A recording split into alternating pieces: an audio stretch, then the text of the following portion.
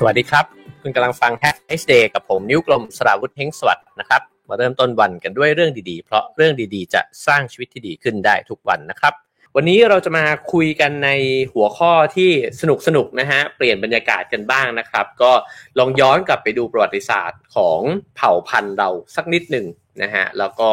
คิดว่าเป็นเรื่องแล้วก็แง่มุมที่น่า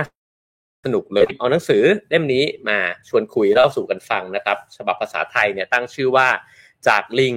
สู่ AI นะครับแล้วก็ฉบับภาษาอังกฤษ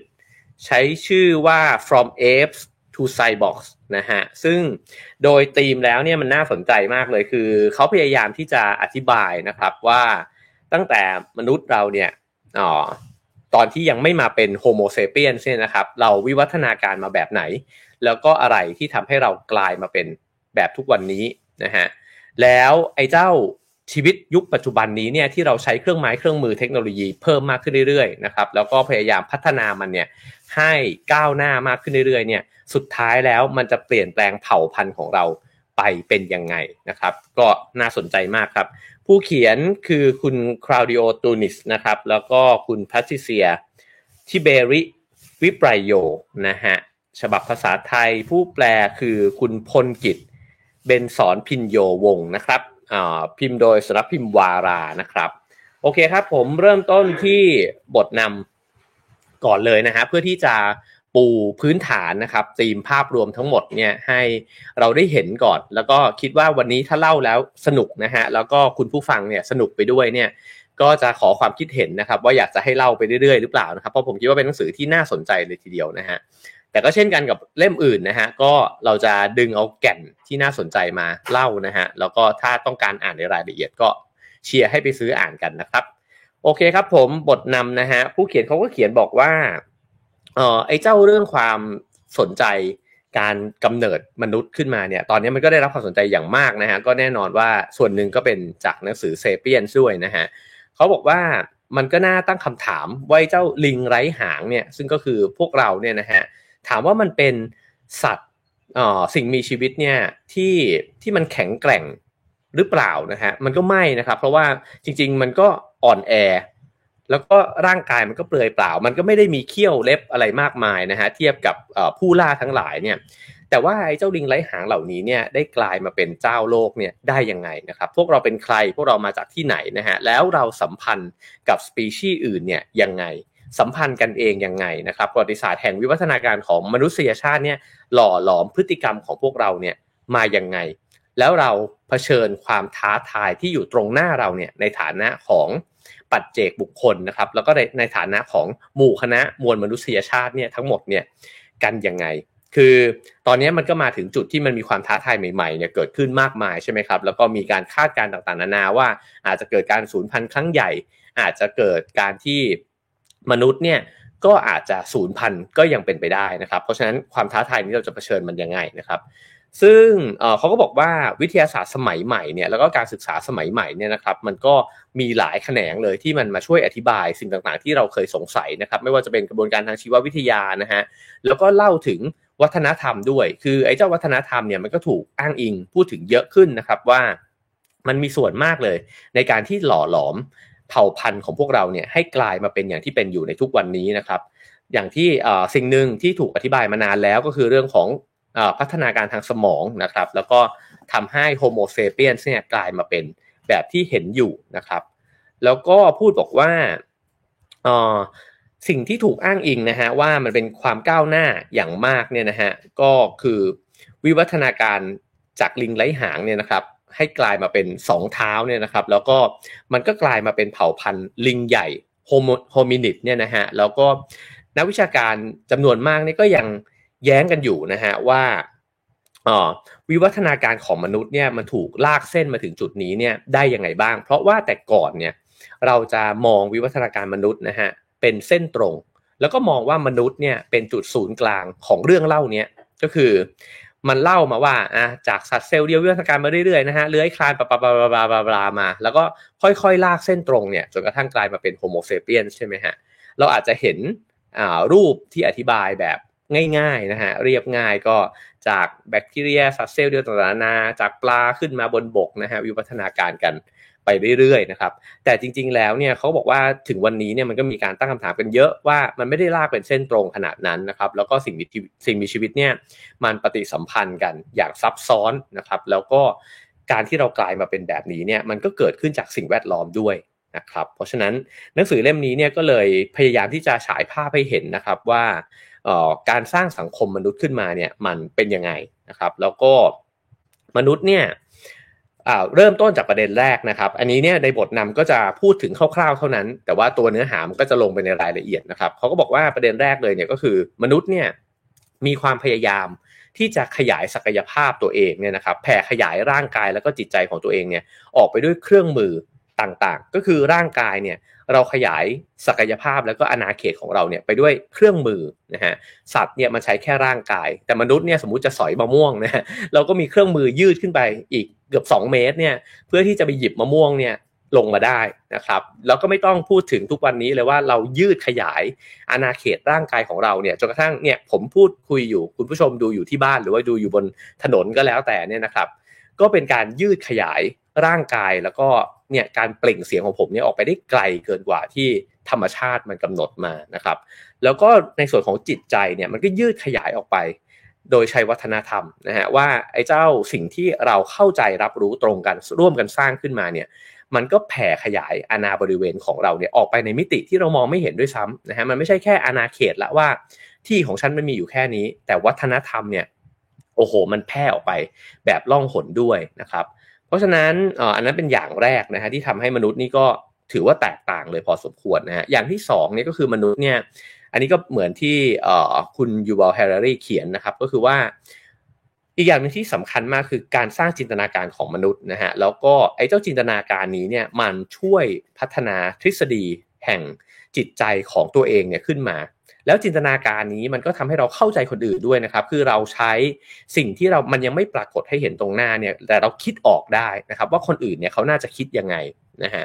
ก็ทำให้มนุษย์เนี่ยมีความสามารถเพิ่มเติมขึ้นมาอีกแล้วก็ถูกอ้างถึง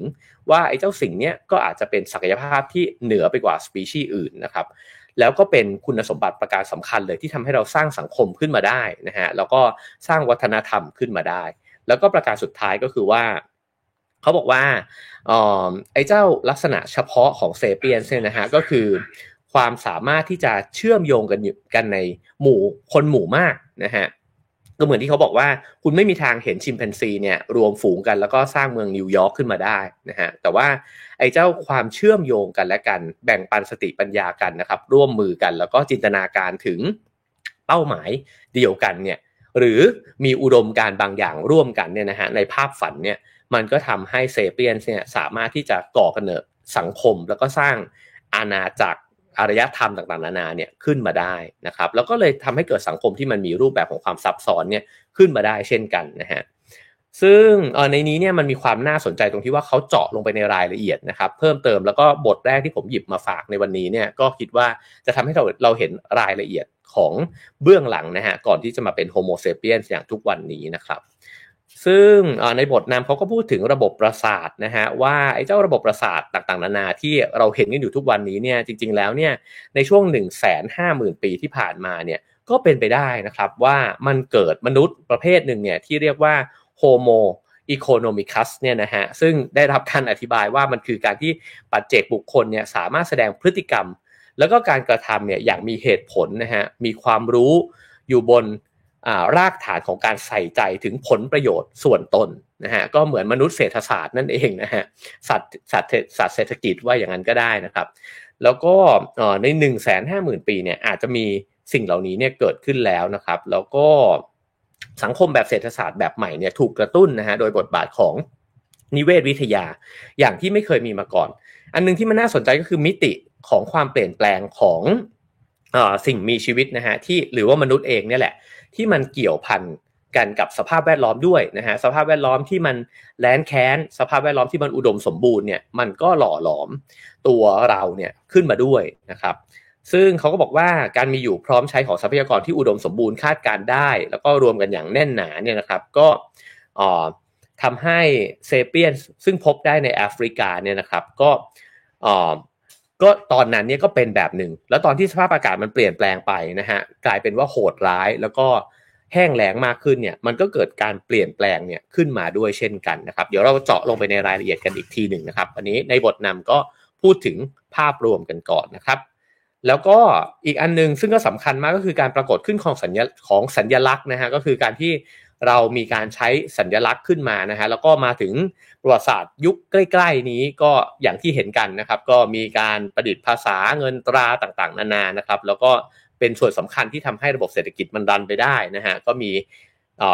มีส่วนช่วยในการที่ทำการค้าต่างๆนานานะครับแต่ว่าก่อนหน้านั้นมันก็จะต้องมีสังคมก่อนมีการทำนาการเลี้ยงปศุสัตว์ขึ้นมาก่อนนะครับแล้วก็ในยุคแรกเนี่ยเขาบอกว่าไอ้เจ้าสัญลักษณ์ต่างๆเนี่ยมันก็อิงกับอำนาจนะครับแล้วก็ความน่าเชื่อถือของเหล่าผู้นำต่างๆพอไปผสมรวมกับจินตนาการแล้วเนี่ยมันก็อธิบายในเรื่องของความกลัวนะฮะความเชื่อมั่นความพึงพอใจต่างๆนานาซึ่งก็ถูกบอกเล่าเนี่ยผ่านพิธีกรรมต่างๆด้วยนะครับก็คือพอเราจินตนาการได้พอมนุษย์เริ่มใช้สัญลักษณ์กันมากขึ้นนะฮะเราเริ่มมีสังคมที่สลับซับซ้อนมากขึ้นมีผู้นำมีอำนาจนะครับแต่ว่าผู้นำนั้นเนี่ยก็ใช้สัญลักษณ์ด้วยเช่นกันในการที่จะบอกว่าตัวเองเนี่ยสูงสักกว่านะครับแล้วก็พิธีการต่างๆมันก็ถูกทำขึ้นมาเพื่อสนับสนุนสิ่งเหล่านั้นเนี่ยแล้วก็เรื่องเล่าเหล่านั้นนะครับให้มันคงอยู่เนี่ยต่อไปนะครับก็ผสมรวมกันกับวัฒนธรรมอีกหลายๆอย่างนะครับการเต้นรำดนตรีศิลปะนะครับสิ่งต่างๆเหล่านี้ก็หลอมรวมกันมาเป็นสังคมซึ่งมันก็วางอยู่บนรากฐาน2อันนั้นนะฮะก็คือจินตนาการแล้วก็การใช้สัญลักษณ์ซึ่งเป็นจุดที่แตกต่าง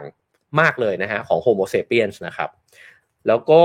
สิ่งเหล่านี้พอเกิดขึ้นเนี่ยไอ้ความก้าวร้าวตามธรรมชาติมันก็ลดลงเพราะมนุษย์เนี่ยมันจำเป็นจะต้องอยู่ร่วมกันนะครับมันก็ต้องอาศัยเกื้อกูลกันมากขึ้นซึ่งมันก็ไปพร้อมกันนะฮะกับวิวัฒนาการทางร่างกายด้วยนะครับก็คือพอร่างกายมันเปลี่ยนนะฮะแล้วก็ทารกเองออกมานี่ก็อย่างที่เล่ากันมาหลายรอบใช่ไหมฮะว่ามนุษย์เนี่ยตอนเด็กๆหัวโตมากนะครับแล้วก็พอออกมาก็ดูแลตัวเองไม่ค่อยได้ไม่เหมือนสัตว์ 2-3 วันเขาก็ยืนขึ้นมาแล้วก็วิ่งเล่นกับพี่น้องแล้วนะฮะฉะนั้นความผูกพันมันก็จำเป็นมันก็เกิดขึ้นพร้อมๆกันนะครับหนังสือเล่มนี้พยายามจะอธิบายทั้ง2ส่วนก็คือวิวัฒนาการส่วนของร่างกายสรีระต่างๆนะครับกับอีกด้านนึงก็คือวัฒนธรรมที่มันเกิดขึ้นพร้อมกันมันผสมรวมกันไปนะครับแล้วก็ค่อยๆกลายร่างมาหล่อหลอมให้เรากลายมาเป็นแบบที่เราเป็นอยู่เนี่ยในทุกวันนี้นะครับทีนี้ประเด็นหนึ่งที่มันน่าสนใจก็คือว่าไอ้เจ้าความเร่งเนี่ยมันเกิดขึ้นนะครับความเร่งของวิวัฒนาการของมนุษย์เนี่ยแล้วก็สังคมเนี่ยนะฮะเกิดขึ้นตอนที่เราเนี่ยเริ่มที่จะใช้เทคโนโลยีต่างๆเครื่องไม้เครื่องมือต่างๆเนี่ยอย่างแคล่วคล่องเพิ่มมากขึ้นเรื่อยๆเพราะเครื่องมือมันถูกประดิษฐ์มากขึ้นเรื่อยๆนะฮะตัวสังคมมนุษย์เนี่ยมันก็ยิ่งขยายความเป็นไปได้เนี่ยเพิ่มมากขึ้นเรื่อยๆซึ่งหนังสือเล่มนี้เนี่ยเขาก็บอกว่าเขาจะลากพาเราเนี่ยไปจนถึงยุคปัจจุบันเลยที่เราเนี่ยประดิษฐ์เครื่องไม้เครื่องมือที่มันไม่ใช่แค่หินแค่ไม้แค่เหล็กต่างๆนานาแล้วนะฮะแต่ว่ามันเป็นเทคโนโลยีดิจิทัล AI สมองกลอัจฉริยะทั้งหลายเนี่ยนะครับแล้วมันจะยิ่งเร่งสปีดเนี่ยไปมากแค่ไหนมันจะทำให้สังคมมนุษย์เปลี่ยนแปลงไปยังไงนะครับแล้วก็จะถึงขั้นที่มันเกี่ยวข้องกับวิวัฒนาการลำดับต่อไปของมนุษย์ไหมและก็คือมันจะนำไปสู่การสูญพันธุ์ของมนุษย์เนี่ยหรือเปล่านี่เป็น question mark ที่มันก็ลอยฟุ้งกันอยู่ในโลกยุคปัจจุบันนี้นะครับแล้วก็ในบทแรกก็เราก็จะคุยกันถึงนะครับว่าวิวัฒนาการตอนที่จากที่เคยเป็นสัตว์ป่ามาก่อนเนี่ยกลายมาเป็นสัตว์บ้านเนี่ยได้ยังไงนะครับคราวนี้เขาบอกว่าความสามารถของเซเปียนเนี่ยในการสร้างสังคมที่มันเป็นเหมือนองคาพยพใหญ่ขึ้นมาเนี่ยนะครับถ้าอย่างในหนังสือของคุณโจนาธานไฮส์เนี่ยก็เล่าว่ามันคือพยายามเปรียบเทียบนะครับว่าสังคมมนุษย์เนี่ยมันก็เหมือนกับร่างกายใหญ่แล้วเราเนี่ยก็เป็นส่วนหนึ่งของร่างกายนั้นนะฮะก็ตัวมนุษย์เองเนี่ยก็มีการแบ่งแยกนะครับว่าถ้าเกิดว่าเป็นพวกกลุ่มชั้นเนี่ยเป็นประเทศชั้นเป็นทีมชั้นนะฮะมันก็เหมือนเป็นร่างย่างใหญ่ของเราแล้วเราก็เป็นส่วนหนึ่งของมันเนี่ยนะครับในนี้เนี่ยก็บอกว่าไอ้ลักษณะแบบนี้เนี่ยมันก็มีความซับซ้อนเพิ่มขึ้นนะฮะตามความสำเร็จของเผ่าพันธุ์เราคือเรายิ่งอยู่บนโลกใบนี้แล้วก็แผ่อาณาเขตไปมากเท่าไหร่เนี่ยไอ้ความซับซ้อนแบบการแบ่งองคาพยพไอ้ร่างใหญ่ๆเนี่ยมันก็ซอยย่อยลงไปแล้วก็สลับซับซ้อนกันมากขึ้นถามว่าทุกวันนี้เรานิยามตัวเองว่าเป็นอะไรเนี่ยมันยากขึ้นกว่าแต่ก่อนเยอะเลยนะครับแล้วก็ถ้าย้อนกลับไปสัก100 ปีก่อน อาจจะง่ายหน่อยอาจจะมีความเป็นชาตินิยมมากกว่านี้นะครับทุกวันนี้เราอาจจะผมเป็นกองเชียร์ลิเวอร์พูลเป็นกองเชียร์แมนยูผมเป็นคนที่สนับสนุนอุดมการณ์พรรคนั้นพรรคนี้นะฮะผมเป็นคนไทยหรือจริงๆผมเป็นคนไทยที่จริงๆก็อยากย้ายไปอยู่ที่อื่นอะไรแบบนี้นะฮะก็มีนิยามของความเป็นนับรวมเนี่ยกับร่างใหญ่เนี่ยที่มันแตกต่างกันไปมากขึ้นอีกนะครับแล้วก็สิ่งเหล่านี้เนี่ยมันท้าทายมากเพราะว่ามันทำให้ตัวมนุษย์ด้วยกันเองเผ่าพันธุ์เดียวกันเองเนี่ยนะครับมีโอกาสที่จะตีกันมากขึ้นนะฮะเพราะว่าไอ้เจ้าร่างใหญ่มันแตกต่างกันมากขึ้นมันแข่งขันกันมากขึ้นนะครับแล้วทรัพยากรเนี่ยมันก็ถูกแย่งชิงกันมากขึ้นนะครับก็เป็นความท้าทายด้วยเช่นกันนะครับคราวนี้มาถึงบทสรุปของบทนำนะฮะเขาบอกว่าสิ่งที่เขาต้องการจะจุดประเด็นขึ้นมาเนี่ยมีอยู่6ข้อด้วยกันนะฮะอันที่1ก็คือว่ากลุ่มของเซเปียนขนาดใหญ่เนี่ยมีการจัดระบบเป็นอย่างดีเนี่ยเริ่มขึ้นมาเนี่ยนะฮะย้อนหลังไปมากกว่าที่เคยคาดกันเอาไว้นะครับแล้วก็รูปแบบแตกต่างกันของสังคมในระยะแรกๆเนี่ยก็ปรากฏขึ้นตั้งแต่ในประมาณ 150,000 ปีแล้วก็ประมาณถึง 50,000 ปีก่อนนะครับตรงนี้ก็เดี๋ยวลงไปในรายละเอียดอีกทีนะฮะข้อ2ก็คือว่าการผสมผสานผสมกลมกลืนแล้วก็การแทนที่กันเนี่ยพบได้อย่างแพร่กระจายในทุกๆสปีชีส์ของมนุษย์นะครับก็คือมันมีการผสมกันมีการใช้พื้นที่ร่วมกันนะครับใช้ชีวิตอยู่ร่วมกันเนี่ยของเผ่าพันธุ์ที่มีหน้าตาอาจจะคล้ายกันหรือแตกต่างกันบ้างเนี่ยนะฮะแต่ว่ามันอยู่ร่วมยุคร่วมสมัยกันมันไม่ได้ลากเส้นเป็นเส้นตรงว่าอันนี้วิวัฒนาการกลายมาเป็นอันนี้แล้วก็หรือว่าอันนี้เกิดขึ้นแล้วก็ไปทำลายจนกระทั่งอีกสปีชีส์นึงเนี่ยสูญพันธุ์หายไปเลยนะครับแต่ว่ามีการเหลื่อมซ้อนกันอยู่แบบนี้การผสมกันหรือบางทียังมีทฤษฎีว่าอาจจะมีการ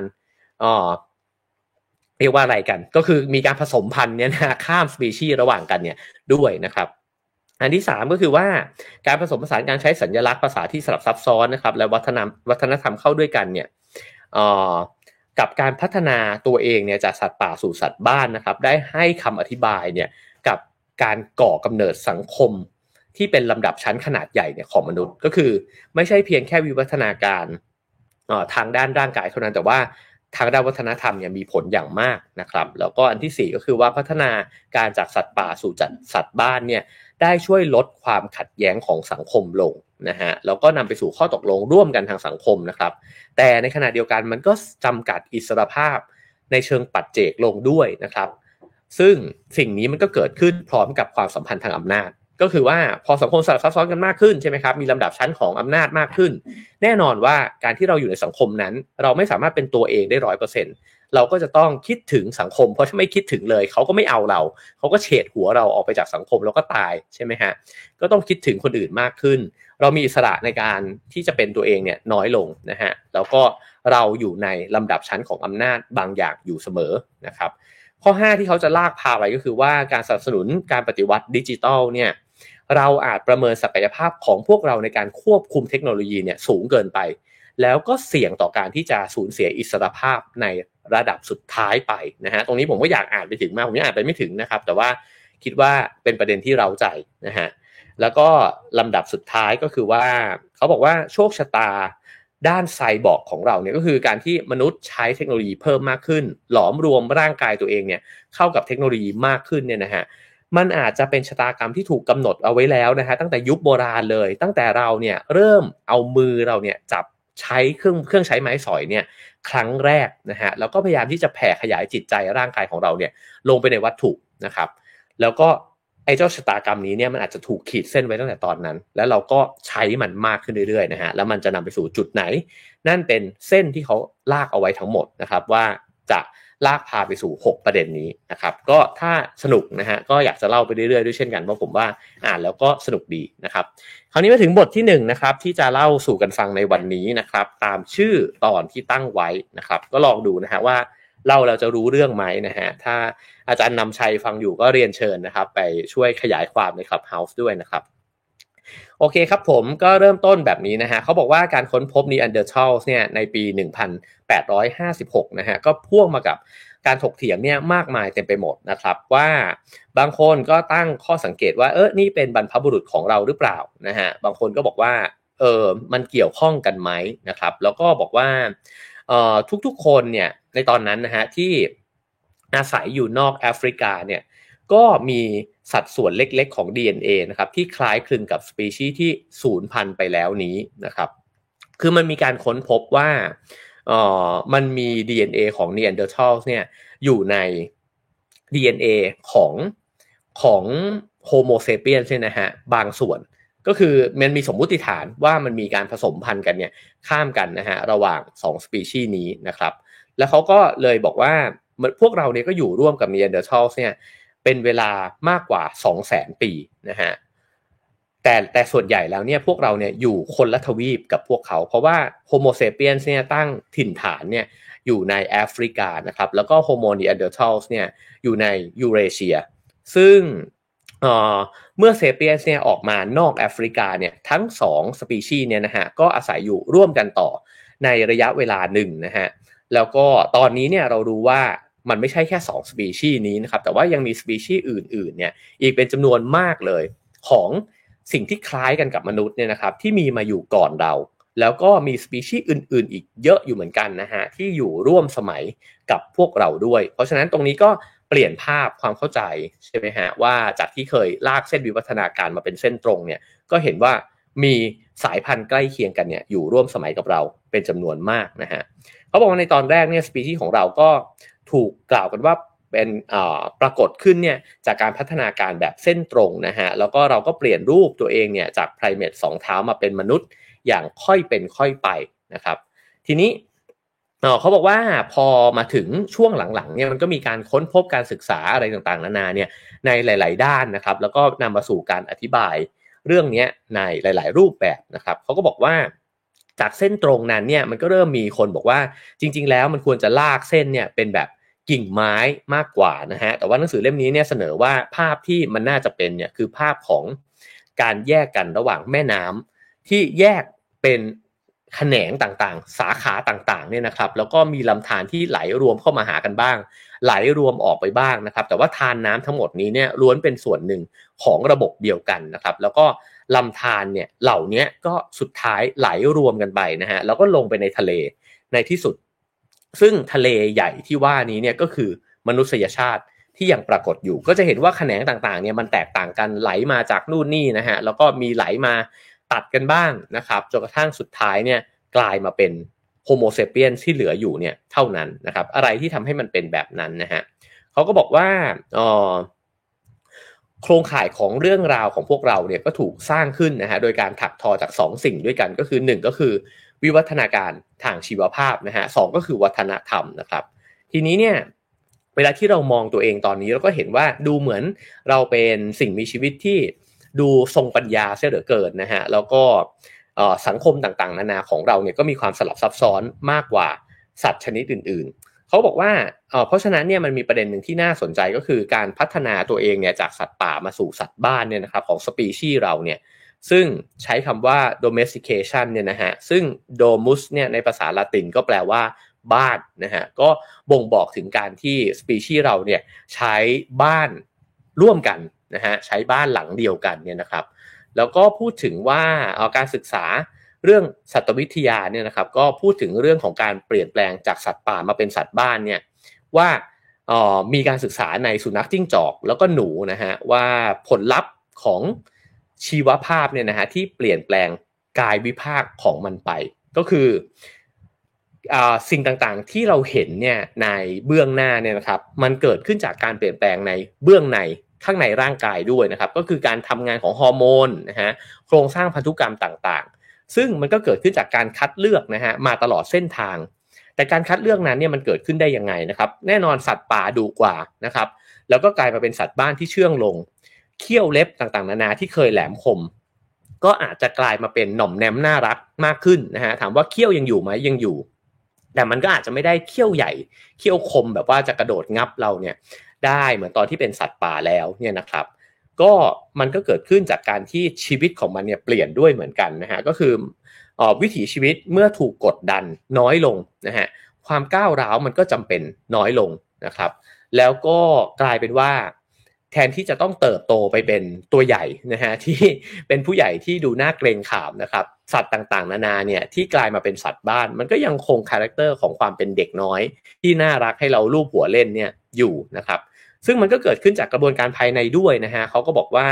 ระดับคอร์ติซอลเนี่ยมันก็ลดลงนะฮะไอ้เจ้าสารกระตุ้นที่ทำให้รู้สึกเครียด fight or flight เนี่ยนะฮะแล้วก็เซโรโทนินก็เพิ่มสูงขึ้นนะครับก็สิ่งเหล่านี้เนี่ยพอมันเกิดขึ้นมันก็เลยทำให้ตัวสิ่งมีชีวิตเหล่านั้นเนี่ยมีความเป็นการทำประโยชน์เพื่อสังคมมากขึ้นคืออยู่กันแบบพึ่งพาอาศัยมากขึ้นนะฮะก็เหมือนกับถ้อยทีถ้อยอาศัยมีความสัมพันธ์กันมากขึ้นนะครับแล้วก็มีการละเล่นระหว่างกันเนี่ยมากขึ้นด้วยนะครับก็อันนี้ก็จะเห็นสิ่งที่มันเกิดขึ้นที่มันเปลี่ยนแปลงไปนะครับคือวิถีชีวิตที่มันเปลี่ยนแปลงไปนะฮะนำมาซึ่งร่างกายที่เปลี่ยนแปลงแต่ว่าร่างกายที่เปลี่ยนแปลงก็เกิดขึ้นจากพร้อมๆกันเนี่ยกับไอ้เจ้าข้างในที่มันเปลี่ยนแปลงด้วยเช่นกันซึ่งคำอธิบายแบบนี้เนี่ยก็เป็นคำอธิบายที่ใช้อธิบายโฮโมเซเปียนเนี่ยได้ด้วยเช่นกันนะครับเขาก็บอกว่าสุนัขเนี่ยเป็นตัวอย่างที่ดีที่สุดเลยนะฮะของการที่เปลี่ยนจากสัตว์ป่าเนี่ยมาเป็นสัตว์บ้านนะครับแล้วก็พูดว่า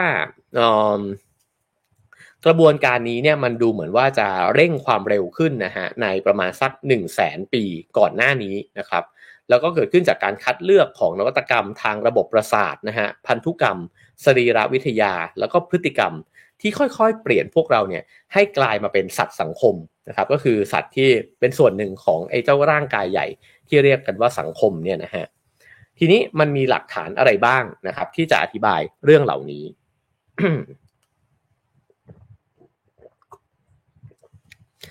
ก็ มีอยู่หลายข้อนะครับก็ไล่ไปนะฮะข้อหนึ่งเนี่ยเขาก็บอกว่า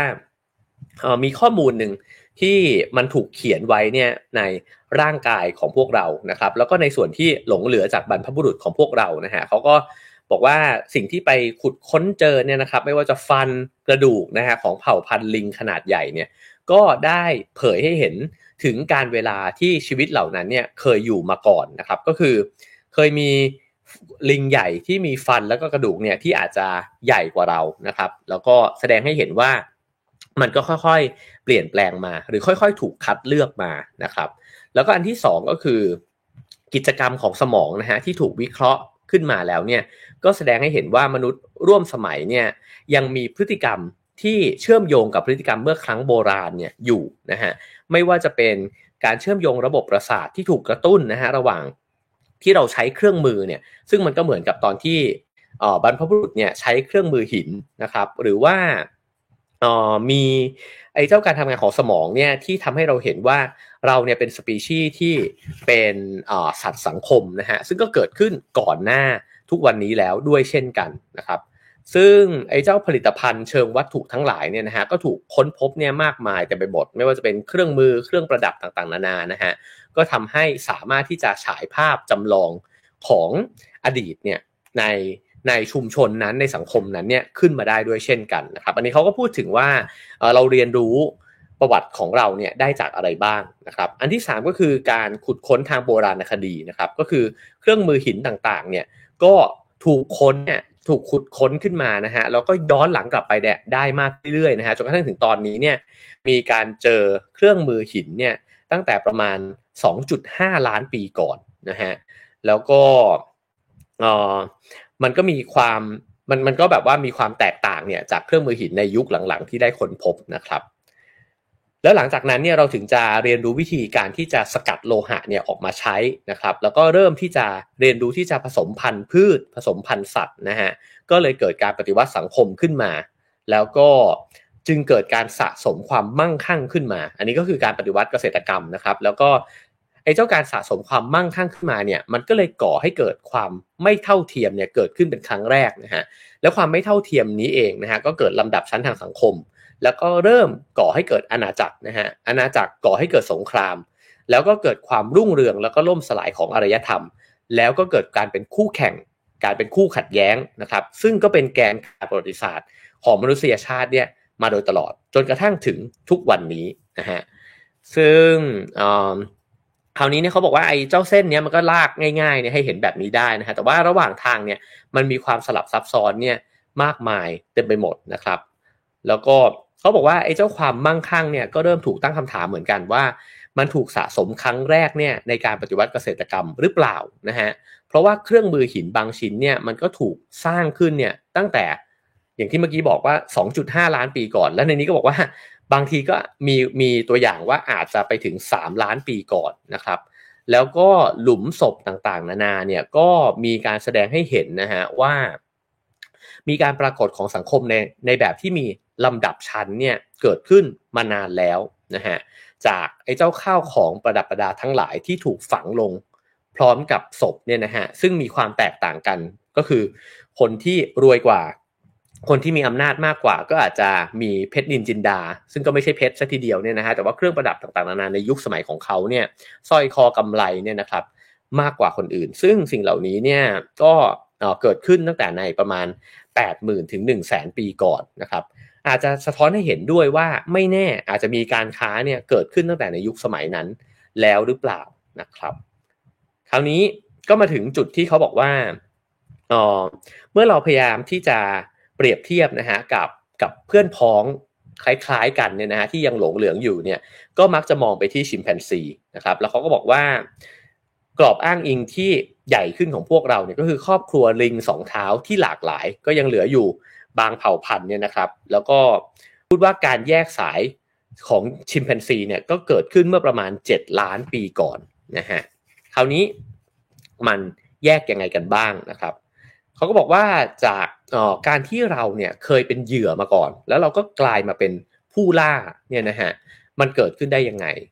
คำอธิบายหนึ่งก็คือบอกว่ามันเกิดขึ้นจากการที่เราเนี่ยสมองใหญ่ขึ้นนะครับพอสมองใหญ่ขึ้นใช้เครื่องมือมากขึ้นมีการใช้ไฟนะฮะใช้เครื่องมืออุปกรณ์ต่างๆนานาเนี่ยใช้มือได้คล่องแคล่วขว้างไปได้ไกลขึ้นเนี่ยเราก็ดูแลตัวเองได้มากขึ้นปกป้องตัวเองได้มากขึ้นนะฮะแล้วก็ทำการล่าสิ่งมีชีวิตอื่นเนี่ยได้ด้วยนะฮะนอกจากนั้นไม่ต้องพูดถึงว่าพอวิวัฒนาการไปถึงเรื่องของการใช้สัญลักษณ์ใช้ภาษาต่างๆนานาแล้วก็นำมาสู่การใช้เหตุผลเนี่ยมันก็เสริมความแข็งแกร่งของสังคมแล้วก็วัฒนธรรมเนี่ยเพิ่มมากขึ้นไปอีกนะฮะเพราะฉะนั้นการที่เรากลายมาเป็นผู้ล่าได้เนี่ยก็อาจจะเริ่มต้นจากการที่ร่างกายมันวิวัฒนาการนะครับสมองมันใหญ่ขึ้นนะครับมีการใช้สัญลักษณ์และภาษานะครับมีการใช้เหตุและผลแล้วก็ก่อร่างสร้างวัฒนธรรมขึ้นมานะฮะคราวนี้เขาบอกว่าสิ่งที่ทำให้เราแตกต่างจากมนุษย์ชนิดอื่นๆเนี่ยนะฮะที่มีอยู่มากมายเนี่ยก็อันหนึ่งที่ได้รับการกล่าวถึงก็คือการใช้จินตนาการนะครับซึ่งจินตนาการนี้ก็สร้างความเชื่อสร้างอุดมการณ์สร้างศาสนานะฮะขึ้นมาในโลกใบนี้นะครับแล้วก็ความสามารถนี้เนี่ยปรากฏในระยะแรกสุดของมนุษย์ชนิดอื่นๆเช่นกันนะฮะแต่ว่ามีเฉพาะในสปีชีส์ของเราเท่านั้นที่สามารถเร่งเครื่องเนี่ยไอ้เจ้าสิ่งนี้เนี่ยให้มันพัฒนาขึ้นไปอย่างรวดเร็วเนี่ยขึ้นมาได้นะครับแล้วก็เลยเกิดการผสานของสิ่งต่างๆนานานะฮะที่ทำให้สังคมเนี่ยมันแข็งแกร่งขึ้นมานะครับอย่างที่เมื่อกี้ได้บอกไปก็คือเรื่องเครื่องไม้เครื่องมือต่างๆนานานะฮะซึ่งจริงๆแล้วเนี่ยมันก็มีคำอธิบายว่าถ้าเทียบร่างกายกับร่างกายเลยเนี่ยตัวโฮโมเซเปียนส์เองเนี่ยก็อาจจะตัวเล็กกว่าแล้วก็อาจจะอ่อนแอกว่าด้วยนะฮะแต่ว่าเป็นไปได้ว่าการใช้เครื่องไม้เครื่องมือที่คล่องแคล่วกว่านะครับก็ทำให้เราอยู่รอดมาได้แล้วก็กลายมาเป็นเผ่าพันธุ์ที่หลงเหลืออยู่แล้วไอ้เจ้าการใช้เครื่องไม้เครื่องมือเทคโนโลยีเหล่านี้เนี่ยก็ยังคงเป็นลักษณะเด่นของพวกเราที่ยังคงคิดค้นเนี่ยอยู่ตลอดเวลานะครับซึ่งเทคโนโลยีเนี่ยได้พัฒนาอย่างรวดเร็วมากขึ้นเนี่ยจากการปรากฏตัวขึ้นนะฮะของการใช้สัญลักษณ์นั่นเองแล้วก็มันก็ทำให้เกิดการแผ่ขยายของสังคมนะครับแล้วก็เมื่อกี้อย่างที่เท้าความไปว่าก็เกิดการสูญเสียอิสรภาพระดับปัจเจกบุคคลไปด้วยนะฮะแต่ว่าไอ้เจ้าการสูญเสียอิสรภาพไปเนี่ยมันทำให้เกิดความเชื่อมโยงมากขึ้นนะฮะแล้วก็อาจจะทำให้เกิดการค้าการบริการระหว่างกันเพิ่มมากขึ้นแล้วก็แน่นอนว่ามันก็พัฒนาไปถึงเรื่องของการแบ่งหน้าที่กันทำในสังคมนะฮะแล้วก็ทำให้แต่ละคนก็เก่งขึ้นในสิ่งที่ตัวเองทำในสิ่งที่ตัวเองถนัดเพิ่มมากขึ้นไปอีกนะฮะทีนี้พอเรากลายร่างนะฮะไปเป็นสิ่งที่ในหนังสือเล่มนี้เนี่ยใช้คำว่าอินทรีย์ทางสังคมซึ่งผมเรียกมันว่าร่างใหญ่แล้วกันนะครับก็คือเวลาที่เราเป็นส่วนหนึ่งเล็กๆเนี่ยของร่างกายใหญ่ที่มันเป็นสังคมเนี่ยนะครับมันก็ยิ่งทำให้บทบาทของโฮโมเซเปียนส์เนี่ยมันเพิ่มมากขึ้นไปอีกนะครับแล้วก็ไอ้เจ้าร่างใหญ่เนี่ยมันก็ขับเคลื่อนกันไปเป็นองคาพยพขนาดใหญ่ใช่ไหมครับมันก็ทำให้โลกเคลื่อนไปสู่อีกยุคสมัยหนึ่งนะฮะที่ทุกวันนี้เราก็เรียกกันว่าแอนโทรโพซีนเนี่ยนะฮะก็คือยุคสมัยที่มนุษย์เนี่ยกลายเป็นตัวแปรสำคัญมากๆต่อ สิ่งแวดล้อมของโลกนะฮะคือเราไปเปลี่ยนแปลงสิ่งต่างๆนานาในโลกใบนี้เนี่ยมากมายก่ายกองเต็มไปหมดนะฮะแล้วก็เผลอเรียกโลกใบนี้ว่าโลกมนุษย์ด้วยซ้ำนะครับเขาบอกว่าถ้าเกิดว่าเราย้อนหลังไปมากกว่า 50,000 ปีนะครับก็จะไปถึงจุดที่มีการสูญพันธุ์ครั้งแรกเนี่ยของสัตว์ขนาดยักษ์ต่างๆนะครับซึ่งในยุค 50,000 ปีก่อนหน้านั้นไปอีกนะฮะก็จะเห็นว่ามีสัตว์ตัวใหญ่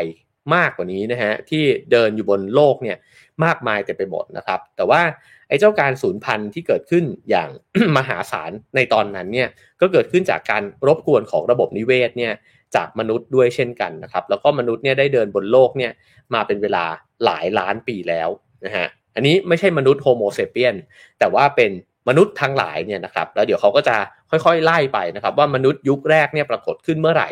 แล้วก็ปรากฏขึ้นอย่างไรนะฮะในนี้ก็ฉายภาพให้เห็นนะฮะว่าในโลกยุคสมัยหนึ่งเนี่ยโลกใบนี้เนี่ยเคยเป็นพิภพวานอนมาก่อนนะครับก็คือเต็มไปด้วยสิ่งมีชีวิตที่มีลักษณะเหมือนลิงแบบนี้นะฮะก็ในช่วงเวลาพีคๆเนี่ยบอกว่าเกิดขึ้นในช่วงระหว่าง25 ล้านปีก่อนถึง15 ล้านปีก่อนนะฮะแล้วก็ในตอนนั้นเนี่ยอุณหภูมิของโลกเนี่ยก็อยู่ในช่วงเวลาที่อบอุ่นนะครับก็มีการเจริญเติบโตของป่าไม้ที่ไม่ผลัดใบเนี่ยนะครับขนาดมหึมาบนพื้นโลกนี้นะครับตั้งแต่เส้นศูนย์สูตรเนี่ยจนถึงขั้วโลกนะครับแล้วก็บอกว่าพวกโฮมินอยด์เนี่ย40 สปีชีส์เนี่ยก็ถูกค้นพบนะครับแล้วก็กระจายตัวไปโอ้โหพื้นที่กว้างเลยนะฮะตั้งแต่คาบสมุทรไอเบีเรียถึงจีนถึงแอฟริกาตอนใต้นะครับแต่สิ่งต่างๆเนี่ยก็ค่อยๆเปลี่ยนแปลงไปนะฮะตอนที่ประมาณสัก50 ล้านปีก่อนเมื่อกี้เราพูดถึง25-15 ล้านปีก่อนนะฮะแต่ว่าก่อนหน้านั้นไปอีกเนี่ย50 ล้านปีก่อนเนี่ยก็เกิดการเปลี่ยนแปลงทางภูมิศาสตร์นะฮะก็คือว่าแผ่นโลกอินเดียก็เคลื่อนไปชนกับส่วนที่เหลือเนี่ยของเอเชียนะฮะแล้วก็พอชนกึกกันไปเรื่อยๆเนี่ยก็เกิดเป็นเทือกเขาหิมาลัยขึ้นมาแล้วก็ที่ราบสูงทิเบตนะฮะตรงนี้ก็สนุกดีนะครับก็คือว่าการเปลี่ยนแปลงทางภูมิศาสตร์เนี่ยมันก็กระทบกับสิ่งมีชีวิตทั้งโลกเลยนะฮะแล้วก็กระทบกับบรรพบุรุษของเราด้วยเหมือนกันนะครับมันก็เลยเกิดการเปลี่ยนแปลงของการไหลเวียนทางของบรรยากาศทั้งหลายนะครับแล้วก็ไปสนับสนุนการดูดซึมคาร์บอนไดออกไซด์ในหินนะฮะที่ถูกสร้างขึ้นมาใหม่ก็คือเกิดการเปลี่ยนแปลงทางสภาพอากาศพอเปลี่ยนแปลงสภาพอากาศมันก็เปลี่ยนแปลงไอ้เจ้าพืชพันธุ์ต่างๆนานาไปด้วยใช่ไหมครับที่เคยเป็นป่าสุดท้ายแล้วมันก็อาจจะเปลี่ยนกลายเป็นทุ่งอะไรแบบนั้นนะฮะทีนี้พอเป็นแบบนั้นแล้วเนี่ยอุณหภูมิทั่วโลกก็เริ่มที่จะลดลงนะครับไอ้ช่วงเวลาที่มันกำลังดีเนี่ยก็คือช่วงเวลาประมาณ25-15 ล้านปีเรากำลังพูดถึงช่วงเวลาที่มันยาวนานมากๆเลยนะฮะ1 ล้านปีนี่ก็ยากจะจินตนาการแล้วนะครับว่ามันเกิดความเปลี่ยนแปลงอะไรขึ้นบ้างนะครับแต่ว่าช่วงเวลาตั้ง10 ล้านปีเนี่ยโอ้โหมันนึกไม่ออกจริงๆนะฮะว่ามันยาวนานขนาดไหนนะครับแต่เขาบอกว่าช่วงเวลานี้แหละมันก็เป็นช่วงเวลาที่เกิดระยะอบอุ่นขึ้นนะครับแต่ว่าหลังจากนั้นเนี่ยอุณหภูมิโลกมันก็เริ่มที่จะลดลงอีกครั้งนะครับแล้วก็พื้นที่ที่เคยเป็นป่าอุดมสมบูรณ์เนี่ยกลายเป็นแห้งแล้งไปนะฮะแล้วก็นำไปสู่จุดจบของพิภพวานอนที่เคยมีลิงต่างๆนานาเนี่ยเดินกันอยู่เนี่ยให้ว่อนใช้ชีวิตกันอยู่ให้ว่อนยังไม่เดินนะฮะยังไม่เดินใช้ชีวิตอยู่เพราะว่าป่ามันยังอุดมสมบูรณ์อยู่อาจจะปีนต้นไม้แกว่งไกวกันอยู่เนี่ยนะครับแล้วก็บางสปีชีส์ก็เลยสูญพันธุ์ไปนะครับในขณะที่สปีชีส์ที่หลงเหลืออยู่เนี่ยก็ปรับตัวเข้ากับสภาพแวดล้อมใหม่นะครับก็มีการเปลี่ยนแปลงทางสรีระร่างกายเนี่ยเกิดขึ้นหลังจากที่อากาศมันเปลี่ยนนะครับไอ้เจ้าสิ่งที่เหลืออยู่เนี่ยก็ทุกวันนี้อาจจะมีให้เห็นไม่มากแล้วนะครับเขาก็บอกว่าสิ่งลิงที่รอดมาได้เนี่ยก็เช่นชะนีนะครับอูรังอูตังนะครับกอริลลาแล้วก็โบโนโบแล้วก็ชิมแปนซีแล้วก็รวมถึงโฮโมเซเปียนอย่างมนุษย์เราด้วยเนี่ยนะครับก็เป็นสิ่งที่ปรับตัวแล้วก็รอดมานะฮะแล้วสปีชีส์มนุษย์เรานี่เองแหละที่รอดชีวิตมาแล้วก็กลายเป็นว่าเหลือแล้วดันแพร่กระจายเนี่ยไปทั่วโลกแล้วมันเกิดขึ้นได้ยังไงนะฮะเขาก็อธิบายว่าส่วนหนึ่งเลยที่ทำให้มนุษย์เนี่ยนะฮะรอดมาแล้วก็รวมถึงสปีชีส์ที่รอดมาเนี่ยก็เพราะว่าเกิดการปรับตัวให้เดินเนี่ยเป็นตัวตั้งตรงเนี่ยขึ้นมาได้มือเนี่ยมันเป็นอิสระนะครับเพราะว่าสภาพแวดล้อมมันเปลี่ยนนะฮะจากที่ต้นไม้มันเยอะแยะมากมายเต็มไปหมดนะฮะมันกลายมาเป็นทุ่งเนี่ยกว้างใหญ่ไพศาลนะครับเพราะฉะนั้นพอมันไม่มีต้นไม้แล้วมันก็ต้องลงมาเดินนะครับลงมาหากินเนี่ย บนพื้นดินด้วยนะครับก็เป็นไปได้ว่าบางสปีชีส์อาจจะสลับกันนะฮะก็คือยังหากินบนต้นไม้อยู่แล้วก็ลงมาบ้างนะฮะแล้วก็สิ่งเหล่านี้เองนะครับที่นำมาซึ่งการเปลี่ยนแปลงตรงนี้เราก็จะเห็นประเด็นที่บอกว่าพอสภาพภูมิอากาศเปลี่ยนนะครับหรือการเคลื่อนตัวของทวีปเนี่ยมันก็มีผลด้วยเช่นกันจริงๆทุกวันนี้ทวีปก็ยังเคลื่อนตัวกันอยู่เรื่อยๆนะฮะเราก็ไม่รู้ว่าอีกล้านปี10ล้านปีข้างหน้ามันจะเป็นยังไงนะครับก็ยาวไกลจนต้องใช้ยาอายุวัฒนะนะฮะถึงจะอยู่ดูได้นะครับทีนี้เขาก็มาพูดถึงชิมแปนซีนะครับว่าชิมแปนซีเนี่ยถูกสังเกตว่าใช้เวลาช่วงหนึ่งบนต้นไม้นะครับแล้วก็ใช้อีกช่วงเวลาหนึ่งเนี่ยบนพื้นดินนะครับในแต่ละปีเนี่ยเพราะว่ามันก็เกิดขึ้นจากการเปลี่ยนแปลงภูมิอากาศนี่เองนะฮะก็ทำให้หาอาหารในบางช่วงของปีเนี่ยบนต้นไม้แล้วก็บางช่วงของปีเนี่ยก็อาจจะหาในบริเวณที่ไม่ได้อยู่บนต้นไม้นะครับสิ่งเหล่านี้ก็เขาก็บอกว่าในช่วงสมัยนะฮะปลายสมัยไมโอซีนเนี่ยซึ่งอยู่ระหว่างประมาณ10ล้านปีถึง5ล้านปีก่อนก็กระตุ้นให้เกิดการใช้ชีวิตบนพื้นดินเนี่ยมากขึ้นนะครับของเผ่าพันธุ์คล้ายมนุษย์เนี่ยกลุ่มแรกขึ้นมานะครับแล้วก็อ้างไปถึงเผ่าพันธุ์มนุษย์นะฮะอันหนึ่งที่มีชีวิตอยู่ประมาณ 4.4 ล้านปีก่อนที่ก็ค่อยๆถอยมาเรื่อยๆนะฮะเมื่อกี้พูดถึง 25-15 ล้านปีนะฮะคราวนี้มา 4.4 ล้านปีนานแบบนานสุดๆเลยนะฮะชื่อว่า Ardipithecus ramidus นะครับก็เริ่มที่จะยืน2เท้าแล้วนะฮะแล้วก็จากนั้นก็จริงๆก็เริ่มที่จะตั้งตัวตรงนะฮะแต่ว่าพอไปดูสรีระเนี่ยก็ยังมีแขนที่ยาวมีเท้าเนี่ยที่ใช้จับสิ่งของได้อยู่เหมือนลิงนะครับแล้วก็นิ้วเท้าเนี่ยก็เป็นนิ้วที่ยาวพอที่จะแบบเคลื่อนไปเกี่ยวนิ้วอื่นเนี่ยที่เป็นนิ้วเท้าลองเอานิ้วเราเนี่ยเกี่ยวนิ้วอื่นดูนะครับก็จะเห็นว่าทำได้แค่นิ้วโป้งเกี่ยวนิ้วชี้เท่านั้นเองนะครับแล้วก็อย่างไอ้เจ้าสิ่งที่ทำให้ร่างกายเป็นแบบนี้เนี่ยก็เพราะว่ายังใช้ปีนต้นไม้อยู่นะครับยังไม่มีความชำนาญพิเศษของยุคสมัยใหม่แล้วก็ไม่สามารถที่จะเดิน4เท้าเนี่ยโดยการให้น้ำหนักลงไปที่ข้อเท้าอย่างชิมแปนซีได้ด้วยนะครับคราวนี้กระดึ๊บมาอีกนิดนึงก็คือบรรพบุรุษหรือญาติเนี่ยนะฮะที่เราคุ้นชื่อกันดีก็คือลูซี่นะครับลูซี่ก็คือสปีชีส์ออสตราโลพิเทคุสนะครับอาฟาเรนซิสนะครับซึ่งลูซี่ก็เป็นเพศเมียเนี่ยนะครับก็ปรากฏประมาณสัก1ล้านปีต่อมาก็ประมาณสัก 3.4 ล้านปีก่อนนะครับก็ปรากฏว่าขายาวขึ้นแล้วนะฮะนิ้วเท้าเนี่ยไม่ได้ยาวแบบที่ไปเกี่ยวนิ้วอื่นเนี่ยได้แล้วนะครับเท้าแข็งแรงนะฮะจนแทบจะคล้ายกันกับเท้าของมนุษย์เนี่ยทุกอย่างแล้วนะครับแต่ก็เป็นไปได้ว่าท่าเดินของลูซี่ก็อาจจะยังไม่มั่นคงเท่ากับมนุษย์ทุกวันนี้นะครับคราวนี้ก็พูดถึงคำอธิบายจากฟอสซิลบ้างนะครับเขาบอกว่าฟอสซิลเนี่ยก็จะเห็นว่ามันสามารถอธิบายเรื่องของสมองที่มีขนาดใหญ่เนี่ยเพิ่มเติมเข้ามาได้นะครับแล้วก็พอสมองมีขนาดใหญ่ขึ้นเนี่ยก็จะเห็นว่าร่างกายก็เล็กลงฟันเล็กลงขากรรไกรเล็กลงนะครับแล้วก็สิ่งเหล่านี้เกี่ยวข้องยังไงนะฮะก็เกี่ยวข้องว่ามันก็ดุร้ายน้อยลงด้วยนะครับสมองที่มีขนาดใหญ่ขึ้นก็อาจจะทำให้มีการสื่อสารกันมากขึ้นมีความเป็นกลุ่มเป็นก้อนที่มีขนาดใหญ่เนี่ยมากขึ้นด้วยนะฮะแล้วก็เริ่มที่จะสูญเสียความสามารถในการปีนป่ายไปนะครับใช้ระยะเวลากับวัยเด็กเนี่ยยาวนานมากขึ้นนะครับแล้วก็ในนี้ก็บอกว่าบันทึกฟอสซิลฉบับแรกเนี่ยสอดคล้องกับรูปแบบดังที่ได้พูดมาเนี่ยนะฮะก็มีอายุตั้งแต่ 1.5 ถึง 1.9 ล้านปีก่อนก็ยาวไกลมากๆนะครับในนี้ก็มีอีกโฮโมหนึ่งนะฮะซึ่งขออนุญาตไม่อ่านนะครับก็ชื่ออ่านยากเหลือเกินนะฮะก็ลองไปซื้อหนังสือมาอ่านกันนะครับซึ่งเขาก็บอกว่าไอ้เจ้าโฮโมประเภทนี้เนี่ยก็กระจายอยู่ไปทั่วยูเรเชียเลยนะครับซึ่งพอมาถึงเผ่าพันธุ์ที่ดังขึ้นมาหน่อยอย่างHomo habilis นะครับก็จะเป็นมนุษย์ที่เป็นกลุ่มที่เรียนรู้วิธีการขึ้นรูปเครื่องมือหินเป็นพวกแรกนะครับก็ประมาณสักล้านปีก่อนซึ่งในตอนนั้นเนี่ยเราก็จะเริ่มเห็นภาพนะครับว่ามันมีสปีชีส์อีกหลายๆสปีชีส์เนี่ยที่ใช้เวลาอยู่ในช่วงเวลาเดียวกันแต่ว่าวิวัฒนาการมันก็วิวัฒนาการไปแตกต่างกันไปนะครับร่างกายแตกต่างกันการใช้เครื่องมือก็อาจจะแตกต่างกันไปนะฮะบางสปีชีส์เริ่มที่จะใช้เครื่องมือแล้วบางสปีชีส์ก็อาจจะยังไม่ได้ใช้เครื่องมือนะครับก็คราวนี้เขาบอกว่า ถ้าเกิดว่าพิจารณาการสูญพันธุ์ของสปีชีส์มนุษย์อื่นๆทั้งหมดเนี่ยนะฮะ แล้วก็ประเมินแบบย่อๆเนี่ยนะครับก็จะมาเห็นว่ามันมีมาถึงโลกทุกวันนี้เนี่ยมีญาติเราที่น่าสนใจอยู่2สายจริงๆก็คือสายพันธุ์เดียวกันก็คือชิมแปนซี2สปีชีส์เนี่ยนะครับก็คือ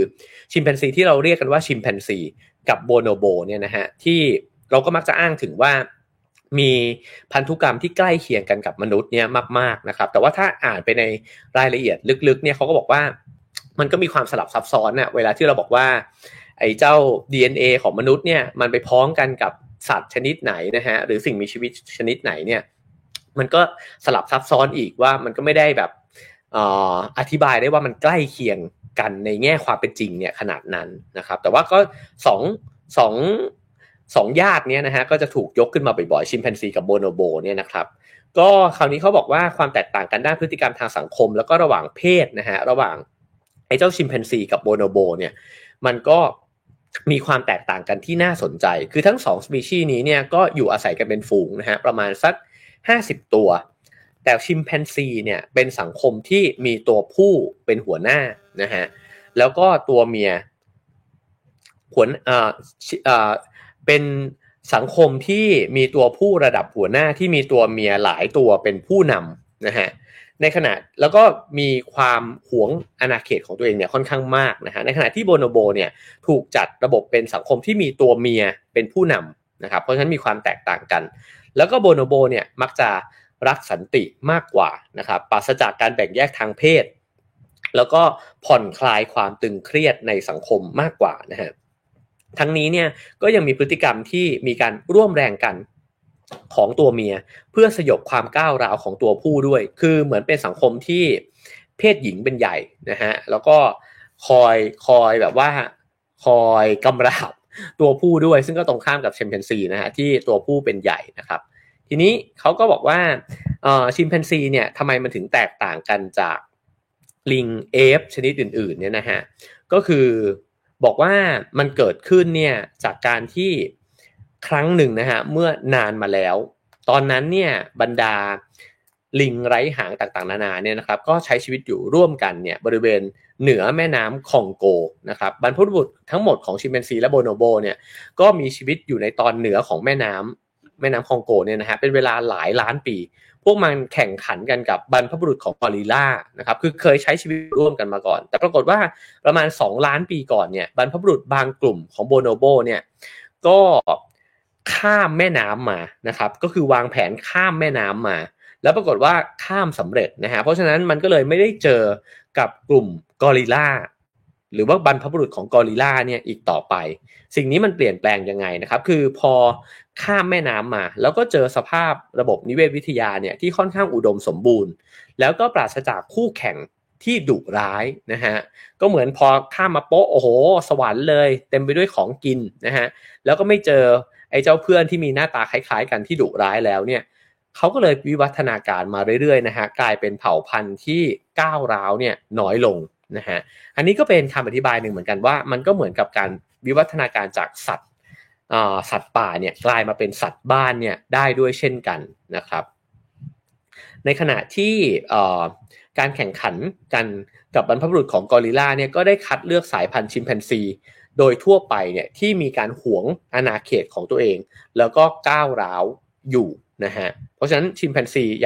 ยังอยู่กับกอริลลาอันนี้ก็คือในส่วนหนึ่งนะครับซึ่งเขาบอกว่าชิมแปนซีโดยทั่วไปมีลักษณะทางจีโนมเนี่ยร่วมกันกับโบโนโบเนี่ยอยู่ 1% อันนี้อ่านแล้วงงนิดหน่อยนะครับซึ่งก็เป็นการผลจากการผสมข้ามสปีชีส์ที่เกิดขึ้นระหว่างกันโอเค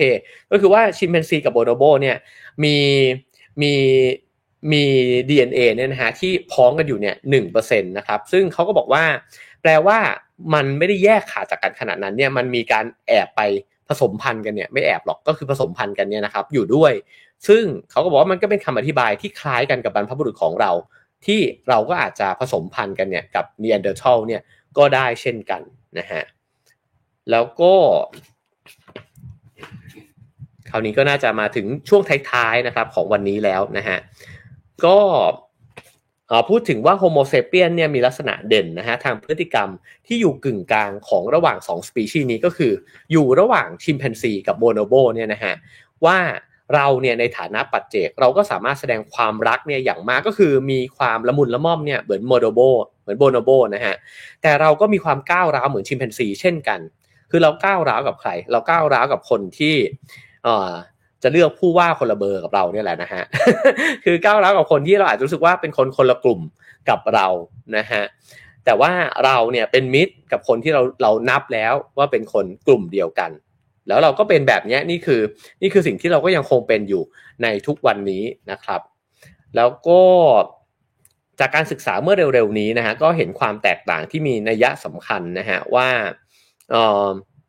ระหว่างลิงไร้หางกับลิงเนี่ยนะครับที่ยังเหมือนกับเราก็มีการศึกษาลิงเนี่ยเป็นจำนวนมากนะฮะแล้วก็เห็นว่ามีลิงในหลายๆสปีชีส์เลยที่มีพฤติกรรมเนี่ยที่ไม่ได้แตกต่างกันกับมนุษย์คือหมายถึงว่ามนุษย์ไม่ใช่ลิงไร้หางสายพันธุ์เดียวอะที่มีคุณสมบัติเหล่านี้นะฮะเขาก็ยกตัวอย่างเช่นมีลิงเนี่ยที่มีการแบ่งปันอาหารร่วมกันเพื่อสันติภาพนะครับมีลิงที่ตื่นเต้นเวลาได้ดูโทรทัศน์นะฮะแล้วก็ลิงที่เลือกเพื่อนฝูงนะฮะมีการผมเรียกลิงก็คือใช้คำง่ายๆเนี่ยนะครับที่มันรวมๆกันเนี่ยนะฮะมีการคร่ำครวญชีวิตนะครับมีวิกฤตวัยกลางคนมีการตระหนักว่าเงาในกระจกเนี่ยเป็นตัวเองนะครับแล้วก็มีการใช้เบี้ยหรือใช้ไอ้เจ้าบางสิ่งบางอย่างเนี่ยในการแลกเปลี่ยนกันด้วยแล้วก็ยังมีลิงที่มีความรู้สึกว่าไม่ยอมนะฮะเวลาที่เจอการตัดสินแบบไม่ยุติธรรมหรือการปฏิบัติแบบไม่ยุติธรรมเนี่ยระหว่างกัน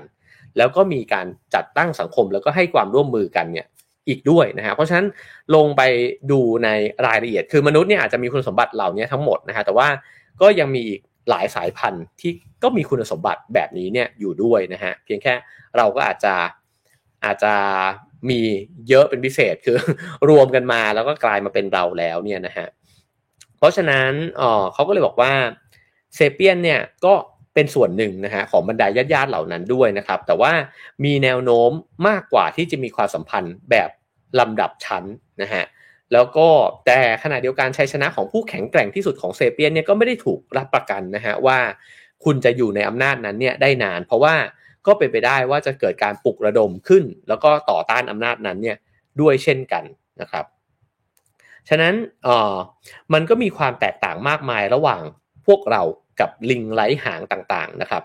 แต่ว่าไม่ใช่เพียงแค่โลก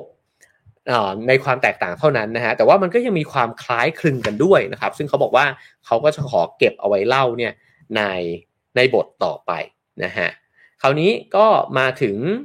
จุดสุดท้ายนะครับซึ่งผู้เขียนเขาก็เขียนเอาไว้ในช่วงท้ายของบทหนึ่งเนี่ยว่าไล่มาตั้งแต่ว่าชีวิตแรกชีวิตลำดับแรกของโลกเนี่ยเกิดขึ้นมายังไงนะฮะไล่มาเรื่อยๆผมขอตัดภาพมาที่สปีชีส์ของเราเลยนะฮะซึ่งเขาบอกว่าสปีชีส์ของเราเนี่ยเริ่มปรากฏขึ้นเนี่ยระหว่างประมาณสัก 300,000 ถึง 200,000 ปีก่อนนะครับในแอฟริกาแล้วก็เมื่อเทียบกันนะฮะ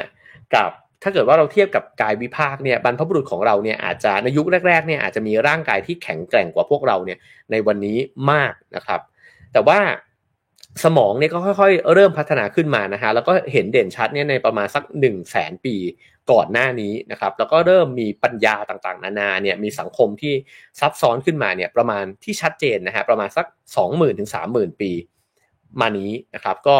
ไม่ไกลแล้วนะฮะก็แทบจะย้อนกลับไปหลับตานึกภาพพอจะออกแล้วนะฮะก็ใกล้เคียงที่จะมาสู่อารยธรรมที่พวกเราพอจะคุ้นเคยกันบ้างแล้วนะครับแล้วก็เซเปียนก็เริ่มที่จะออกไปครอบครองหลายๆทวีปนะครับ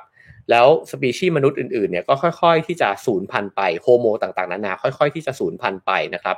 สิ่งที่เกิดขึ้นตามมาก็คือว่ามันไปเร่งการลดลงนะฮะของความหลากหลายทางชีวภาพนะครับก็สิ่งที่เกิดขึ้นก็คือว่าบรรดาสัตว์เลี้ยงลูกด้วยนมเนี่ยนะฮะก็หายไปเป็นจำนวนมากในนี้ก็บอกว่าพอเซเปียนเริ่มที่จะล่าแต่ว่าการล่าเนี่ยมันยังไม่ใช่แค่เหตุผลเดียวนะฮะแต่การตัดไม้ทำลายป่า ที่แบบว่าถางทางไปเรื่อยๆของเซเปียนเนี่ยนะครับก็มีผลมากเลยที่ไปลดความหลากหลายทางชีวภาพเนี่ยลงนะครับซึ่งในนี้เนี่ยบอกว่ามีการสูญพันธุ์ของสัตว์ที่มีกระดูกสันหลังเนี่ยถึง 39% แต่ในขณะเดียวกันเนี่ยมันก็ไปเอื้อนะฮะต่อการขยายตัวของสปีชีส์อื่นๆเนี่ยอีก 45% แต่สปีชีส์อื่นๆที่ไปขยายตัวเพิ่มขึ้นเนี่ยเป็นผู้บุกรุกนะฮะก็เพราะฉะนั้นถ้านับรวมกันแล้วเนี่ยความหลากหลายทางชีวภาพเนี่ยยังคงติดลบอยู่นะครับเพราะฉะนั้นสิ่งที่มันน่าตั้งคำถามก็คือว่าไอ้เจ้าสายพันธุ์เราเนี่ยมันไปเบียดขับสายพันธุ์อื่นนะฮะแล้วก็ไปลดทอนความหลากหลายทางชีวภาพของโลกใบนี้เนี่ยลงมากเลยหรือเปล่านะฮะแล้วก็สิ่งที่เห็นได้ชัดก็คือเขาบอกว่าลองไปดูพื้นที่ของโรงไฟฟ้าเชอร์โนบิลนะฮะที่พอมันระเบิดขึ้นมาแล้วเนี่ยไม่มีมนุษย์เข้าไปยุ่งเกี่ยวกับมันเนี่ยเป็นเวลาประมาณ30ปีเนี่ยก็ปรากฏว่ามีสัตว์ต่างๆนานาเนี่ยก็แพร่พันธุ์ขึ้นมามากมายเต็มไปหมดนะฮะกวางเอลค์กวางต่างๆนะครับหมูป่าเนี่ยก็แล้วก็หมาป่าก็กระจายเผ่าพันธุ์ขึ้นมาเป็นจำนวนมากนะฮะมีจำนวนประชากรหมาป่าเนี่ยเพิ่มขึ้นถึง7เท่าด้วยกันคำถามมันก็คือว่าถ้าโลกใบนี้เนี่ยไม่ได้มีโฮโมเซเปียนแบบทุกวันนี้โลกใบนี้จะมีหน้าตาแบบไหนนะฮะมันคงแตกต่างไปจากทุกวันนี้มากเลยทีเดียวนะครับแล้วเขาก็พูดถึงไอ้เจ้าสิ่งที่มักจะถูกพูดถึงกันมาเนิ่นนานนะฮะว่าถ้าเราเทียบกันตั้งแต่การเกิดขึ้นของจักรวาลเนี่ยประมาณ 13,800 ล้านปีก่อนนะครับแล้วบิ๊กแบงเนี่ยเริ่มต้นของวันจันทร์เนี่ยในปฏิทินนะครับโลกเนี่ยก็จะถูกสร้างประมาณในวันศุกร์เท่านั้นเองนะครับแล้วก็ชีวิตก็จะปรากฏขึ้นในตีห้าของวันศุกร์นั้นนะครับแล้วลิงไร้หางที่มีรูปลักษณ์คล้ายมนุษย์เนี่ยก็เกิดขึ้นในช่วง4นาทีสุดท้ายของวันเสาร์นะฮะก็คือถ้าตุ้มขึ้นมาในวันจันทร์เนี่ยวันเสาร์เนี่ยนะฮะ4นาทีสุดท้ายของวันเสาร์เนี่ยเกิดขึ้นแล้วก็เซเปียนส์เนี่ยเพิ่งเกิดขึ้นในประมาณสัก2-3 วินาทีที่ผ่านมาเท่านั้นเองคือทั้งหมดนี้เพื่อที่จะบอกเล่าว่าไอ้เจ้าโฮโมเซเปียสเนี่ยมันก็เพิ่งเกิดขึ้นไม่นานมานี้เองนะฮะมันจิ๋วสุดๆเลยของประวัติศาสตร์จักรวาลนี้แต่ว่าสิ่งที่มันทำสิ่งที่พวกเราทำนะครับมันก็มีผลมากมายเลยกับดาวเคราะห์กับโลกที่เราอาศัยอยู่นะครับเพราะฉะนั้นคำถามที่มันน่าสนใจต่อไปก็คือว่าแล้วเราจะอยู่ต่อไปยังไงเราตระหนักถึงอะไรบ้างนะครับว่าไอ้เจ้าฝีมือของเราในการที่จะเปลี่ยนแปลงโลกใบนี้เนี่ยมันส่งผลยังไงกับชีวิตอื่นแล้วก็รวมถึงชีวิตตัวเราเองบ้างนะครับเพราะฉะนั้นวันนี้ก็สนุกสนานไปกับการเท้าความไปถึงอดีตนะครับแล้วก็มองเห็นว่าเราค่อยๆเชื่องลงเนี่ยได้ยังไงแล้วไอ้เจ้าสิ่งเหล่านี้เนี่ยมันเชื่องจริงไหมนะฮะหรือว่าไอ้ความเชื่องลงของเราจริงๆมันก็ไปเบียดขับไปเบียดเบียนชีวิตอื่นเนี่ยอยู่ในวิธีการที่มันไม่ได้ฆ่ากันซึ่งหน้าแบบนั้นนะครับก็จากหนังสือเล่มนี้นะครับจากลิงสู่ AI นะครับหรือว่าชื่อภาษาอังกฤษคือ From Apes to Cyborgs นะครับก็เขียนโดยคุณคลาวดิโอตูนิสนะครับแล้วก็คุณแพทริเซียทิเบริวิไบรโยนะครับแปลโดยคุณพลกิจเบญสอนพินโยวงศ์นะครับก็ซื้ออ่านกันได้นะครับเล่มหนาเตอะเลยนะฮะคล้ายๆเซเปียนเหมือนกันนะครับก็อ่านสนุกดีนะครับอ่านแล้วก็ได้แง่มุมเพิ่มเติมนะครับสำนักพิมพ์วารานะครับก็ลองหามาอ่านกันได้นะครับผมโอเคครับก็เช่นเคยครับใครที่ชอบก็ฝากแชร์ฝากกดไลค์ฝากกด Subscribe กันไว้นะฮะแล้วก็ให้การสนับสนุน Have a nice day นะครับได้ตามเบอร์บัญชีแล้วก็ QR code ที่ขึ้นอยู่บนหน้าจอนะครับและก็ให้คะแนนความพึงพอใจได้นะครับ5 4 3 2 1นะฮะถ้ามีคะแนน5มากนะฮะก็จะหยิบเล่มนี้ขึ้นมาเล่าต่อกันไปอีกนะครับถ้าเกิดว่าผมเล่าตรงไหนที่มันงงนะฮะก็ต้องขออภัยด้วยนะครับว่าเพราะว่าก็พยายามทำความเข้าใจอยู่นะครับถือซะว่าเพื่อนอ่านหนังสือมาแล้วก็เล่าสู่กันฟังนะครับไม่ใช่ผู้เชี่ยวชาญแต่อย่างใดนะครับถ้ามีอะไรที่ฟังแล้วงงนะฮะก็ต้องขออภัยด้วยนะครับแล้วก็ถ้าเล่น Clubhouse ลองไปต่อกันใน Clubhouse นะครับเชื่อว่ามีผู้รู้นะฮะที่จะมีความรู้มากกว่าผมขึ้นมาอธิบายขยายความในเรื่องนี้ให้เราเข้าใจกันมากขึ้นนะครับแล้วก็คืนนี้ห้ามพลาดนะครับคังคูไบนะฮะหลายคนอาจจะได้ดูหนังเรื่องนี้แล้วนะครับลองไปฟังอาจารย์ตุลนะครับวิเคราะห์ว่าเรื่องราวนี้เนี่ยมันสะท้อนอะไรในสังคมอินเดียบ้างมันมีสัญญาอะไรซ่อนอยู่ในหนังเรื่องนี้บ้างนะครับแล้วก็ในแง่ประวัติศาสตร์ความเป็นจริงเนี่ยเกิดอะไรขึ้นบ้างนะฮะกับเรื่องนั้นเอาง่ายๆก่อนเลยคือตุลเนี่ยเขามาบอกผมบอกว่าเขาไม่ได้อ่านว่าคังคูไบเขาอ่านว่าคังคุพาอีนะฮะก็เดี๋ยวมาฟังกันแล้วก็ชื่อเมือง ก็ไม่ได้ออกเสียงแบบที่ในหนังที่ซับไตเติลเนี่ยขึ้นมานะครับแต่ว่าชื่อเมืองก็ออกเสียงอีกแบบหนึ่งแล้วก็มีความหมายอาจจะไม่ได้เพราะว่าในซับไตเติลเนี่ยออกเสียงว่ากามุอะไรสักอย่างนะฮะซึ่งอาจจะทำให้เข้าใจว่าเป็นเรื่องของกามารมณ์ต่างๆนานานะฮะแต่จริงๆมันไม่ใช่แบบนั้นนะครับก็รอฟังกันได้ครับคืนนี้20:30นะฮะห้ามพลาดนะครับแล้วก็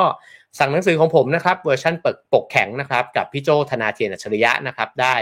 โดยการแอดไลน์นะครับแอดไลน์ @roundfinger นะครับก็แอดกันเข้าไปแล้วก็สั่งซื้อได้นะครับมีคนบอกว่าซื้อทางไลน์ก็สะดวกมากนะครับผมโอเคครับมีคนบอกว่ารอคืนนี้นะครับก็ชวนติดตามกันนะครับคิดว่าสนุกแน่นอนนะฮะผมก็ว่าจะดูอีกรอบหนึ่งก่อนที่จะคุยกับตุลนะครับเพราะว่าดูแล้วก็มีประเด็นเยอะมากเลยแล้วก็อาจจะตีความในแล้วก็อาจจะอธิบายมุมมองในสิ่งที่ตัวเองสงสัยแล้วก็รู้สึกว่าน่าสนใจไปพร้อมๆกับตุลด้วยนะครับก็ฝากติดตามกันนะครับโอเคครับผมไปต่อกันในคลับเฮาส์นะครับจะรอฟังอาจารย์นำชัยแล้วก็พี่อ้อยมาให้ความรู้นะครับโอเคครับเจอกันพรุ่งนี้กับพี่ตุ้ยนะครับกับเรื่องศิลปะนะครับกับ Journey with Art ครับผมวันนี้ลาไปก่อนครับผม Have a nice day ครับ